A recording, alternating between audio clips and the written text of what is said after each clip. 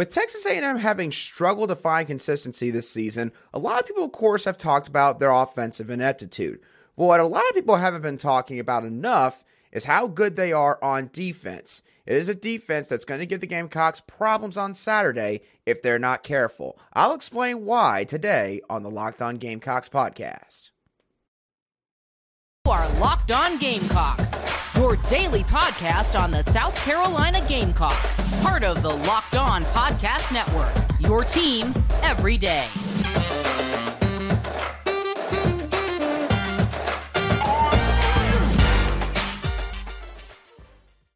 Today's show is brought to you by Sweatblock. If you or someone you care about or love is experiencing embarrassing sweat or odor, try Sweatblock today and save 20% with promo code LOCKEDON at sweatblock.com. Also available on Amazon. Hello, Gamecock Nation, and welcome back to the Locked On Gamecocks podcast, your show for daily headlines and potential storylines on your favorite South Carolina Gamecock sports teams. I'm your host, Andrew Line, and as always, thank you for making the Locked On Gamecocks podcast your first listen or watch every day. We are free and available on YouTube and wherever you get your podcasts daily. So let's go ahead and dive right on into Texas A&M's defense, which, as I mentioned at the beginning of the show, it is a stout defense for how bad Texas A&M's offense has been this season. And yeah, it's been quite atrocious to watch at times. Their defense has been the exact opposite. Texas A&M has the 21st ranked scoring defense in all of college football. They're giving up just a little below 19 points per game on average, which, considering some of the teams that they've already played so far this year, is quite the mark on that side of the ball. So let's go ahead and start talking about their defense and some of the overall scheme and formations that they run and some of the tendencies they have on that side of the ball.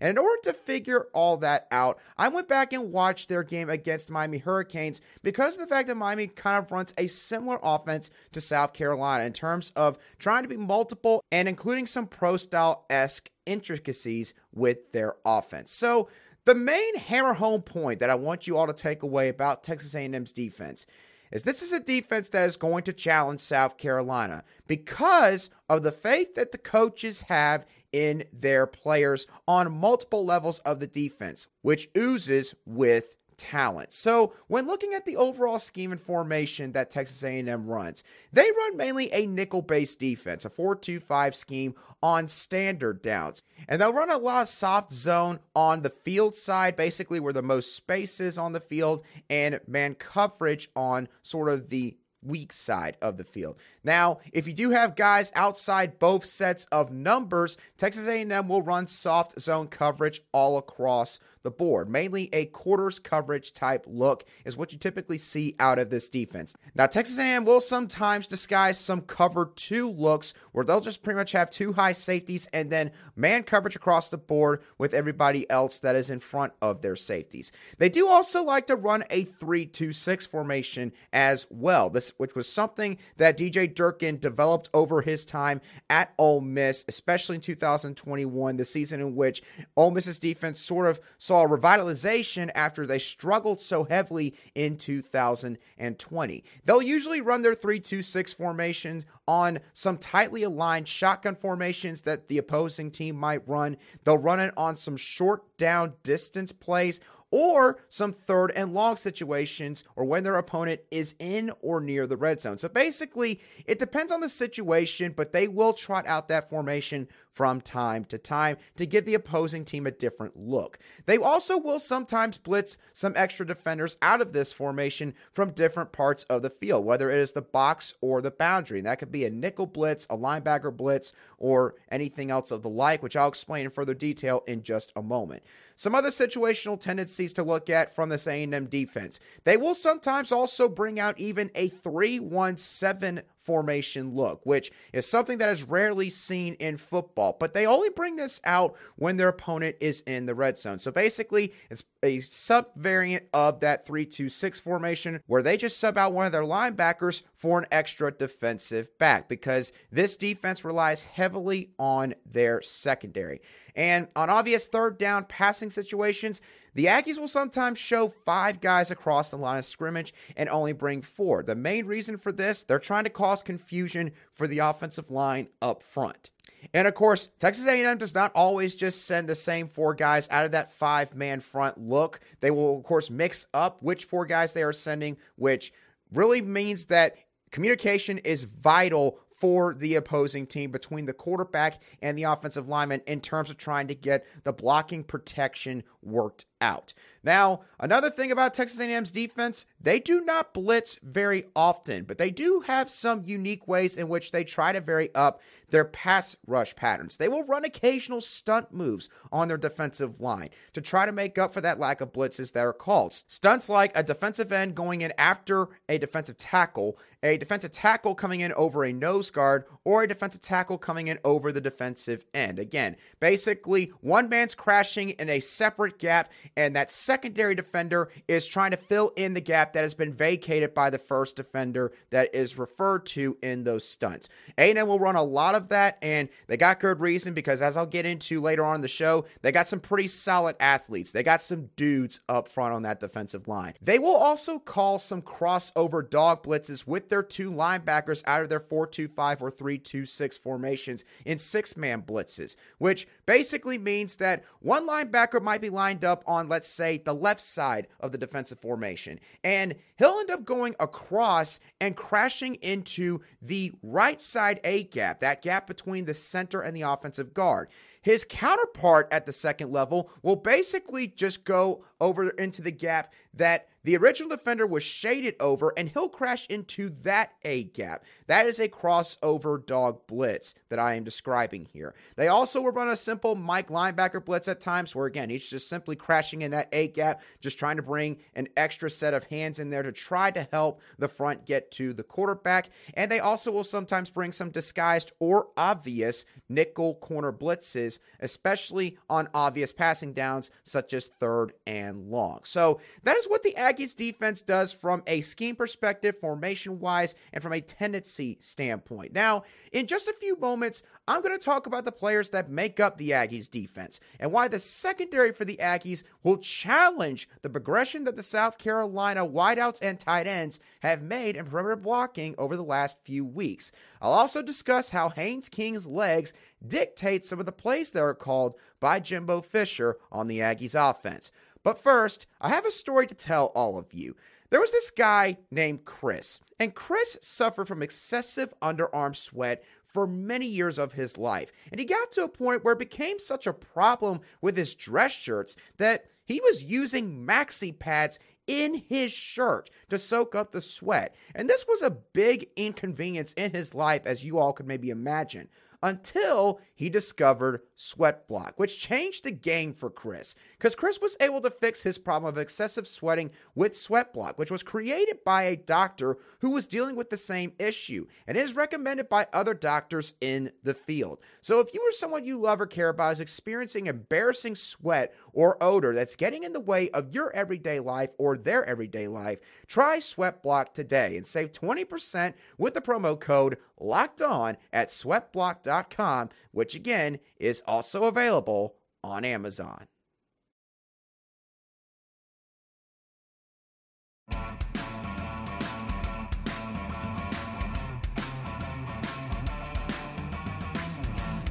Welcome back to this Wednesday edition of the Locked On Gamecocks podcast, where we cover your South Carolina Gamecocks every single day. All right, so let's talk about some of the players on the Aggies' defensive side of the ball, and let's talk about some of their play calling tendencies from the offensive side of the ball based on what I saw in their game against the Alabama Crimson Tide. Now, starting off with their defensive execution from the Miami game.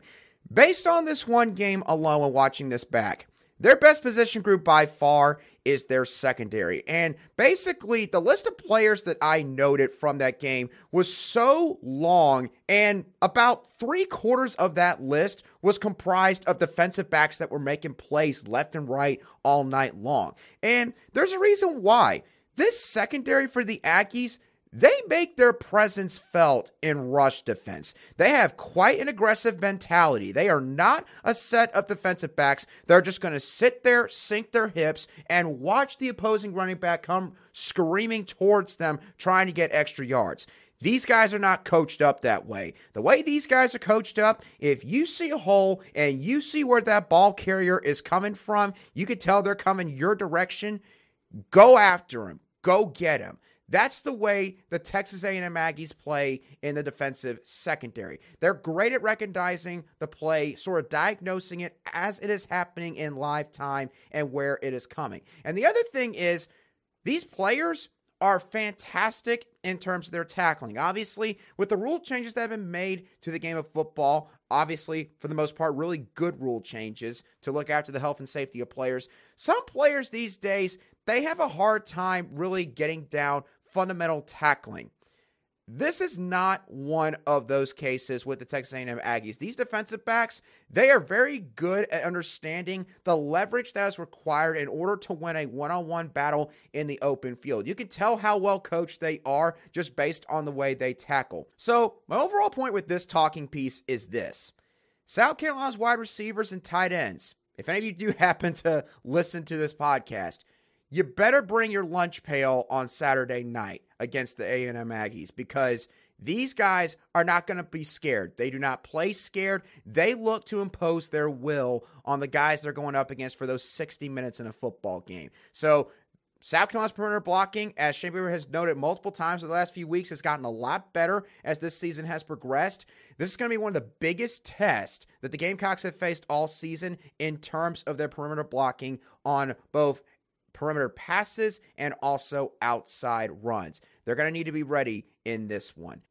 Now, in terms of players to watch from Texas A&M's defense, the first guy that I noted was defensive lineman Isaiah Rax, or Isaiah Riggs, however you pronounce the last name. But this guy popped off the screen multiple times throughout the Miami game in terms of the way he fought through blocks on perimeter runs, or the way that he absolutely bulldozed offensive linemen back in pass rush. He is a strong, physical defender who makes his presence felt on the interior of the Aggies' defensive line. He's not necessarily a guy that is going to wow you with a bunch of spin moves and a bunch of swim moves. He's not really, he doesn't have a bunch of sexy pass rush moves, but he's just a guy that goes out there, he works hard, he has a high motor, and he gets after it on every single play. And if you aren't prepared for that for the duration of the time you're out there on the field, Javon Gwynn and Vershawn Lee, then this guy's going to make plays. This guy will get into the backfield, he will wreak havoc, and he will affect it, whether it means he makes a tackle or he causes a run to maybe have to bounce farther to the outside. He is the Texas A&M Aggies' best lineman at this moment in time, in my eyes, in terms of how consistent he is with his play. He is a player to watch on Saturday night. I believe he wears the number 34 jersey, so look out for him if you're watching Saturday night's game. Defensive lineman Shamar Turner, number 5 on that defensive front, is another guy that I noted multiple times. He has a nice little rip move that he uses when he tries to shoot through a gap on some inside rush defense plays. He also can get a little bit carried away at times by inadvertently going inside too much, which ends up actually coinciding with what the offensive line's gap responsibility is. Maybe he's just trying to wash him out from where the run is going. That does happen at times, but for every time that happens, Shamar Turner is making a play on the ball carrier. He does a very good job as well in terms of CBR, which basically stands for contain and backside reverse responsibilities, when you are the weak side defensive end, which is what Shamar Turner plays for the most part in this defensive front. He's also really good in terms of how quick he shoots his hands, gets his hands latched on to the opposing offensive lineman he's going up against, and then literally just tossing the offensive lineman to the side like he is a literal rag doll, and then working his way up the field. He also has a very high motor, just like Isaiah Riggs or Rax, except for, quite frankly, Shamar Turner, he's probably a little bit more quicker, where he has a combination of both violence and speed, where Isaiah is just pretty much violent and has a high motor with everything that he does. So both of these guys are going to be a big test for South Carolina's offensive line on Saturday night, to say the least. Now, in terms of maybe some weaknesses or some players that South Carolina's offense could exploit on Saturday night, there was one thing that did stick out to me more than anything else. The second and third level defenders for Texas A&M's defense does seem to be susceptible to jet motion. They will fall for eye candy if you show it enough, and you can mix in some complementary plays on offense. And when used especially with some power run plays in the opposite direction, this is where Miami found some of the most success in their run game when they faced Texas A&M. And plays like that could open the door for some explosive runs for Marshawn Lloyd, for Christian Beal-Smith, for Juju McDowell. So any misdirection plays with jet motion, or maybe the blocking scheme, or maybe some of those reverses that we saw against Kentucky, Marcus Satterfield would definitely probably want to bring those back out based on what I saw from the Texas A&M Miami game. Now, in terms of particular players, I'm not trying to really pick on this guy, but there is one linebacker I think that South Carolina could see some success against in Edgerrin Cooper, who's more of that modern-day linebacker. He's a little bit smaller, about 6'2", 6'3", I believe 223 pounds was what his player profile listed. He does not seem to be the best in terms of shedding blocks, and that could even include tight ends at times, which for Nate Atkins and Austin Stogner should open the door for big opportunities here in run blocking. He does have some good sideline-to-sideline speed when he's able to avoid and sift through blockers and get to a ball carrier or a receiver, but he also doesn't seem to be the best tackler either. It can take a while for him to bring a guy down, and it seems like more often than not, he needed a little bit of extra help when he was trying to bring a guy to the ground. So he might not be the strongest backer on the field in terms of essentially tackling guys and bringing them down to the turf and shedding blocks. So in terms of the running game for South Carolina, if you see number 45 lined up out there at linebacker, I would definitely go towards him, challenge him, try to make him have to make some open field tackles against some of these South Carolina running backs. Marshawn Lloyd could do about anything he wants against a guy like that. Christian Beal-Smith is not afraid to try to run you over. Juju McDowell can probably run right on around you if he wants to. Attack with Edgerrin Cooper at linebacker for the Aggies linebacker core. Now, in terms of the Aggies offensive formations and play calling from the Alabama game, I'll talk about this real quick because for the most part, their offense has not been very good and there hasn't been a whole lot to talk about with that side of the ball this year. They run a lot of 10 personnel with 4 wide receivers on the field, sometimes some 11 personnel, which means they simply have a tight end lined up in line with the offensive line. They will use a lot of motion and option in their offense. They run some inverted veer and run pass option plays, and sometimes speed option will be utilized as well, especially with Haynes King out there at quarterback. Jimbo Fisher will take advantage of the athleticism Haynes King brings to that offense. They also will use some jet and orbit motion pre-snap as eye candy for the opposing defense. They will sometimes call some quarterback power runs to take advantage of Haynes King's legs, and they will even run some counter misdirection, basically a complementary play to work off that to get Devon Achane in open space.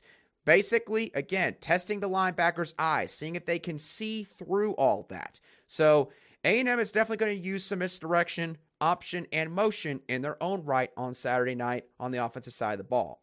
Now, in terms of their play calling tendencies, overall, Jimbo Fisher can be very repetitive in his play calls. It kind of seems like that he operates the same way that Marcus Satterfield has operated so far this year, which is not to say that, he only looks at the play sheet and he calls 5 plays and that's it for the entire game. But if Jimbo feels like he's seeing some success with certain plays, or maybe there's something that was missed the first time and analysts pick it up in the booth, he's not afraid to go back to that play. He's not afraid to continuously go to his calling cards that he feels like he has in his offense. And he does seem to rely on eye candy with that orbit motion, that jet motion I talked about earlier, and basically let your athletes go out there and try to execute the plays. He will call a lot of run plays on early downs, first and second down. And he's not afraid to let Devon Achane carry and tote the rock, especially if momentum stalls, which is something that was very interesting that I noted from the Alabama game. If momentum was not on A&M's side at certain points in the game, Jimbo Fisher seemed to sort of rely more on the rushing attack. back.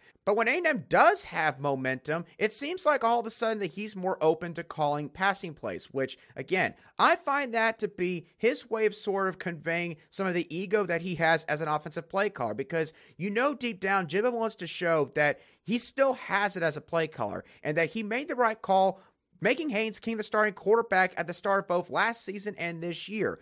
Coaches like Jimbo don't get to that level without having some sort of ego. They want to be able to prove this kind of stuff. So when they have momentum, Jimbo gets a little bit of confidence in trying to showcase that. But when they don't, it seems like that, I don't want to say that he's a little more logical with his play calling, but he's willing to just let his best player on offense, which is Devon Achane, in my opinion, just try to carry the load on that side of the ball. Now, I've gone over Texas A&M's defense and offense. I want to ask all of you a question regarding a different sport of South Carolina's. I'm talking to the fans specifically. Do you think South Carolina's women's basketball team can go back-to-back, win another national title? We'll discuss that in a little bit, because you might want some time to put money down on the Gamecocks to win another national title, which can feel similar to a small business owner trying to hire someone for a role in their business. Because you want to be 100% certain that you have access to the best qualified candidates available. And that's why you have to check out LinkedIn Jobs. Because LinkedIn Jobs is here to make it easier to find the people you want to talk to faster and for free. Myself being a recent college graduate, I've been able to stay in touch and create a network with many people who are alumni of the University of South Carolina. And when you use LinkedIn Jobs, you can create a job post in minutes to reach both your own personal network and a worldwide professional network consisting of 810 million people. You can also add your job to the purple hashtag hiring frame on your profile, which helps you to find the right people that fit the job description to a T, using tools like screening questions to filter through candidates and populate viable choices. It's why small businesses rate LinkedIn Jobs #1 in delivering quality hires versus other leading competitors in the industry. Because LinkedIn Jobs helps you find the qualified candidates that you want to talk to at a much faster rate. Did you know every week nearly 40 million job seekers are visiting LinkedIn? Why wait around? Go post your job for free at linkedin.com/lockedoncollege. Once again, that's linkedin.com/lockedoncollege to post your job for free today. Terms and conditions do apply.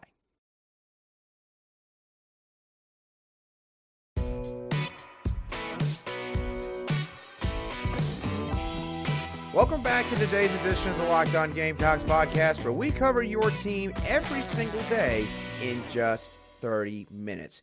The South Carolina Gamecocks women's basketball team is going to be kicking off their season soon in early November when they take on the East Tennessee State Buccaneers. I believe that game is going to be on November the 8th in Colonial Life Arena. Obviously, the South Carolina Gamecocks, being led by head coach Dawn Staley, are coming off quite the historic season from the 2021-22 calendar year. They were phenomenal last year, 35-2. The wire-to-wire #1 ranked team in the country from the beginning of the season all the way to the end. Dominant showing after dominant showing in the NCAA tournament, which was, of course, capped off by a national title win over Gino Auriemma's UConn Huskies in the finals. So, obviously, at this point, the team has probably long moved on from everything that happened last year and are now gearing up to try and defend their title this coming season. Obviously, probably looking to try and go back-to-back. And the media members clearly think that the South Carolina Gamecocks have a very good chance to do just that, as the preseason AP poll came out on Tuesday morning, and South Carolina was rated the #1 team in the country, and they got all 30 votes as the #1 ranked team, making them a unanimous selection in the AP poll. Some other notable teams that South Carolina is going to have to contend with at some point down the line, or maybe some conference foes. Stanford is ranked #2. Texas is ranked #3. Tennessee is ranked 5th. Louisville is ranked 7th. NC State is ranked 10th. North Carolina is 12th. LSU is 16. Baylor is 18. And I believe that pretty much does it. UConn is 6th, if I did not mention that earlier. So that is the AP poll. And when looking at the AP poll, if you're watching this on YouTube or if you've listened to the teams I have sort of thrown out there on audio podcast apps, South Carolina, in my opinion, does not have a whole lot of competition really in their title defense this year. If there's one team I think that could potentially stand South Carolina's way, it is the Stanford Cardinals. And admittedly, the Cardinals are a team that the Gamecocks did not have to go through last year to win the national title. They're the team that infamously defeated South Carolina by just 1 point 2 years ago in the Final Four, where, of course, the Gamecocks missed those 2 last-second shots by Bree Beal and Aaliyah Boston to try to move on to the final. Hopefully, of course, the Gamecocks have moved past that, but the Stanford Cardinals, albeit they did lose a couple of key players from last year's team, are still pretty stacked from a talent standpoint. Tara Vanderveer, who's a legendary coach in women's college basketball, is still coaching there. They are going to be a force to be reckoned with more than likely in March that South Carolina is going to have to keep an eye on going forward. Now, in the SEC, based on the AP poll, you could probably already guess this, but South Carolina is also getting a lot of love in terms of the conference projections, as South Carolina is projected to win the SEC title in the regular season, and the media members have them being followed up by Tennessee at number 2 and LSU at number 3, with Arkansas at 4, and then rounding out the top 5 is Ole Miss. They also project the player of the year in the conference to be Aaliyah Boston, which, again, is not really a big surprise, as Aaliyah Boston earned National Player of the Year accolades from many different outlets at the conclusion of this past basketball season. In the SEC, there's probably really only 2 teams, maybe 3 teams that could really challenge the Gamecocks in the conference. And obviously, you can never count out Tennessee. Tennessee had one of the best seasons they've had in a few years this past season. I believe they got knocked out, though, in the round of 32. So Tennessee still has a ways to go. And I do think they lost a lot of experience from their starting group. I think a couple of players did leave for the WNBA. I haven't really done a full deep dive into all of those teams quite yet, so I'll have more information, of course, on that as the season gets closer. LSU, of course, is led by legendary coach Kim Mulkey, who did wonders with the Tigers this past year, took them all the way to the NCAA tournament, which I believe they had struggled to really do in the few years preceding Kim Mulkey's arrival in Baton Rouge. So the Tigers are sure to be a potential challenger in the SEC for the South Carolina Gamecocks. And then a third one that I'll throw out there, and this one's admittedly a bit of a wild card probably for some people, is the Florida Gators. Now, if you look back at that media poll that I just showed a couple moments ago, the Gators are projected to finish 6th in the SEC by the media who voted for that particular poll, but I think that the Gators have a lot of promise in that program right now. I think they had an interim head coach last year that managed to lead them to a winning record, and they had multiple upsets that they pulled off in their home court. I think that Florida is on the rise in women's college basketball, and I think they're going to be a force to reckon with a few years down the line. Again, I wish I could talk a little bit more in depth about the team, but I promise y'all I'm going to do some research on these teams so that I'll be a little bit more in depth with this discussion this next time. But the point being, with all the teams I just mentioned from both the AP poll side of things and the SEC side of things, there's not a whole lot of challenges, in my opinion, that South Carolina has got to deal with or has to really worry about in terms of them trying to go back and win another national title. Again, from a national perspective, if I had to pick one team, it would definitely be the Stanford Cardinals. It would not shock me if maybe, based on the way the bracket plays out in March, if there's a potential rematch between South Carolina and Stanford, either at least in the Final Four, or who knows, maybe even in the national championship game. And again, the SEC, if I had to maybe pick one team out of the 3 teams I mentioned just a little bit ago, I probably would pick LSU. Kim Mulkey did a great job over there this past season in her first year, taking them to the NCAA tournament. I do think they got upset in the first round. So really and truthfully, I think that the biggest worry for South Carolina in terms of LSU is if they happen to meet up with them in the SEC women's tournament, I think that that could be an issue for them. Because obviously with the tournament, you're playing a lot of teams in such a short amount of time. So they could serve as a roadblock in that aspect. Or who knows, maybe just based on purely familiarity, they could be an issue for you in March in the NCAA tournament. So that's where I could see LSU being a roadblock for the Gamecocks. Tennessee and Florida, again, I think they could be challengers. I think they could be tough outs in the regular season, but I just don't really see a whole lot of opposition to South Carolina, or that South Carolina is going to have to really deal with in terms of at least trying to get back to the national title game in order to try to win their 3rd national title in program history. What are y'all's thoughts on Texas A&M's defense, the play calling that they have on that side of the ball? Some of the players that I mentioned. What about Haynes King and Texas A&M's offense, at least what they try to do with his athleticism? Would you be worried about that if the Texas A&M Aggies play Haynes King at quarterback on Saturday night? And also, for all of you who follow South Carolina's women's basketball program closely, how do you feel about the team heading into this year? Do you think they're bound to win their second straight national title this upcoming season? I want to hear all of y'all's thoughts, as always, down below in the comments section if you're watching today's show on YouTube. And, of course, if you're listening to today's show on an audio podcast app, wherever you listen to your podcast daily, you can also feel free to shoot me a message at @aline_SC on Twitter. I'll be sure to respond to any replies or comments that you have for me as quickly as I see them. And also, if you've enjoyed the Locked On Gamecocks podcast and you want to get more news on the entire SEC conference, be sure to make Locked On SEC your second listen every day. Host Chris Gordy and the local experts of Locked On take you across the entire SEC in just 30 minutes. Yes, in just 30 minutes. So make Locked On SEC your second listen after, of course, the Locked On Gamecocks podcast. But once again, y'all, that does it for me on today's show. I hope that you have a great rest of your Wednesday, and I'll catch y'all on the next show of the Locked On Gamecocks podcast.